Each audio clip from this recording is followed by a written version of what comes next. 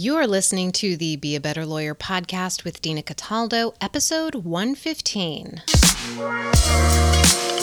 So how do high-achieving lawyers break through generations of being taught that we have to grind ourselves into the ground to get results for clients, build a successful business, and create a life we love? While law schools are busy teaching the rule of law, they're slacking on teaching us how to be a better human to create for ourselves the success we thought we'd achieve after law school. This podcast bridges the gap between law school and life. You know what we teach our young lawyers? We teach them that the beatings are going to continue until morale improves. That's a quote that hung on the wall of my office break area for years. Lawyers are notorious for not only beating ourselves up to be more productive, but helping teach and foster this culture of beating ourselves up into submission until we get more work done. We're going to change that. We're going to talk about exactly how to create more productivity, but from a place of not being stressed out and not beating ourselves up when we're not creating the result that we want. That is the opposite thing we need to do in order to create what we want to create in our lives. Today, I'm going to tell you a story about one mindset shift I made to boost my productivity and get clarity on what I wanted in my life. It's the same one my clients learn to foster and to use in their own lives, in their own practices, to create more time, to be more productive within that time. And I want to share with you this mindset shift because it is something that is going to change your life if you're not implementing it right now. It is something that most of us do not learn, and it's something that we all should be doing anyway because it is that simple and it is that perfect for ourselves. The very first thing I want to get into, though, is to spotlight one of my clients who has been killing it when it comes to increasing her productivity and reducing her stress levels at the same time, even in the midst of a pandemic. Well, my client Nancy told me she doubled her billable hours last week. She was more focused and diligent about saying no to a last-minute client who she referred out. And this is a huge win for someone who is a workaholic and wants to just keep working and serving to the best of her ability. But she recognizes that she can't serve to the best of her ability when she's spreading herself so thin. A big part of this success that she's had was being really diligent in watching how she felt and doing a lot of what we're going to talk about here today. So way to go, Nancy. I can't wait to see what else you're going to do. So if you want to learn how you can work with me to make this kind of change in your life, you can book a free strategy session. We will create a game plan for you, and we will uncover some barriers to achieving what you want along the way that you may not have even known about before. Go to dinacataldo.com/strategy session to set up a time to talk with me. That's dinacataldo.com/strategy session. Now let's begin changing everything in your life with what might seem like a tiny little shift. Let me set the scene first here because this is important. This is how I discovered this little mindset shift, and it is a gem. And it's probably something you've heard a million times, but you may not be implementing it right now because you don't recognize the value that it has. So I had a 5-year plan going into my legal practice. I would be a lawyer for 5 years, and while practicing as a trial attorney, I would also study for the Foreign Service exam. I loved traveling. I had studied abroad in Egypt for a year, and I knew that this was something that I found intriguing. And of course, me thinking I'm the smartest person in the room wants to join the Foreign Service because that's where all the smarty pants are. So I had stacks of books and study materials just stacked in my dining room. I would come home from a day at the office just exhausted. And maybe I would read a little bit, but more often than not, I'd feel really sorry for myself. And then I would crash on the couch watching the news and eating potato chips. I felt sorry for myself because I had this desire that I wasn't taking massive action on, and I felt incredibly guilty about it.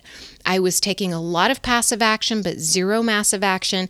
And I had this thought that, isn't this what I really want to do? Why am I not taking any action on it? Why am I doing nothing on it? And I was beating myself up constantly. Every time I looked at that stack of papers and books, I just thought to myself, I have to do that. Like, I have to do it. And I would never take any action on it. And then about year 2.5 of my 5-year plan, I was diagnosed with breast cancer. And during the time off for chemo, I decided to do everything differently.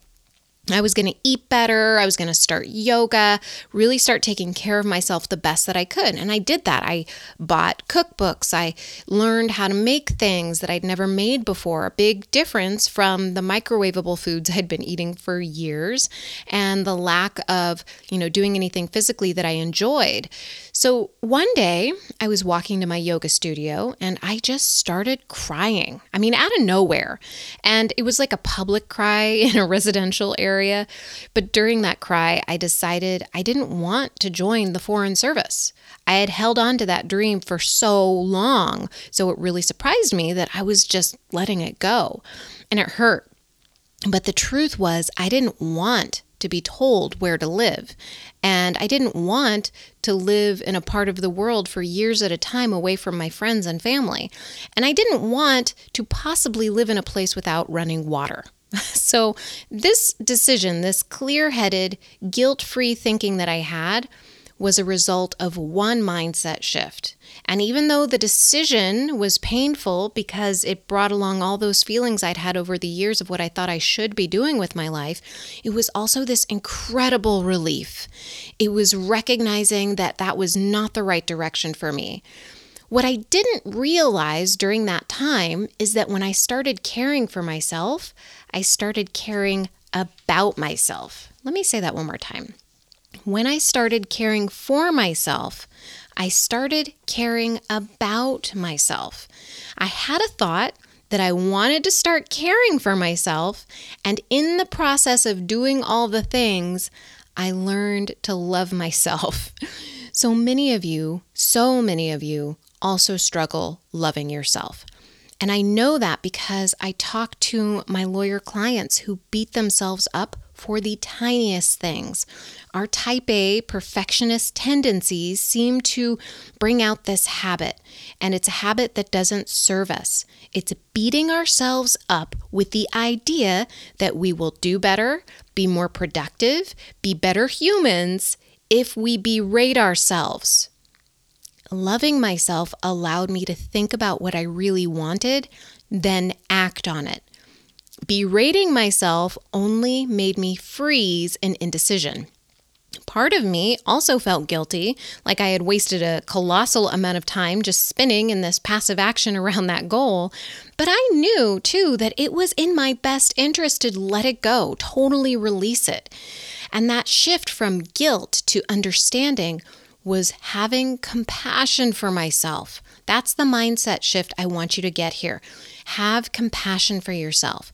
When I understood the power of this shift to having more compassion for myself, I began extending it to everything. In fact, it's like I couldn't even help it because once I started doing it, I couldn't stop doing it. I started seeing it everywhere. I started extending it to the way I managed my calendar. I didn't want to schedule anything for a Friday night or cram task after task in a 1-hour period. And I wanted to have a calendar. I wanted to have something that I could look at and plan ahead for myself so I wasn't flying by the seat of my pants. So I was getting done what I said I was going to get done. And it changed how I talked to myself generally, and especially when I saw myself procrastinating. And I talked about this in the last episode, how it helped me move through my distractions quicker. And it also helped me really decide how to plan my week. When I planned my week, I created more time to move, to learn things, to play. And it made a difference in the boundaries I made around work to ensure it didn't take over my life. And that's exactly what Nancy did by referring a matter out. So once you start practicing having compassion for yourself, you get into this habit. It begins spreading into everything that you do. And pretty soon, you find yourself being happier and more productive. Go figure, right? This is pretty much the opposite of what most lawyers do. So where do you hear yourself beating yourself up? Where do you find yourself berating yourself? And most of all, and this is really important, where do you find this showing up in your practice around the new attorneys who are coming up in the law? Because if we keep, giving this momentum to this thought that the beatings will continue until the morale improves, then we're never going to change the legal profession.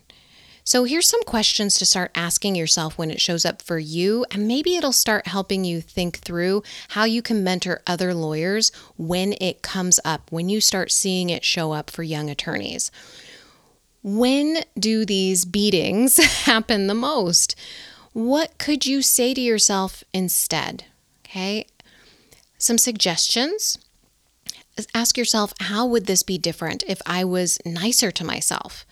What would this look like? An assignment, whatever you have going on, what would this look like if it were easier? What's the one thing I can do today to show myself that I love myself? And here is one last thing I want to leave you with. You are 100% lovable exactly as you are. You don't need to work harder to be more lovable. I love you, and there is nothing you can do about it. All right, I hope you have a wonderful week. I hope you take this to heart, and I will talk to you soon. Bye. If you love what you're learning on the podcast, imagine how you'll evolve when you start implementing what you're learning. You can learn how to work with me to do just that by scheduling a free strategy session. Go to dinacataldo.com. That's dinacataldo.com. Talk to you soon.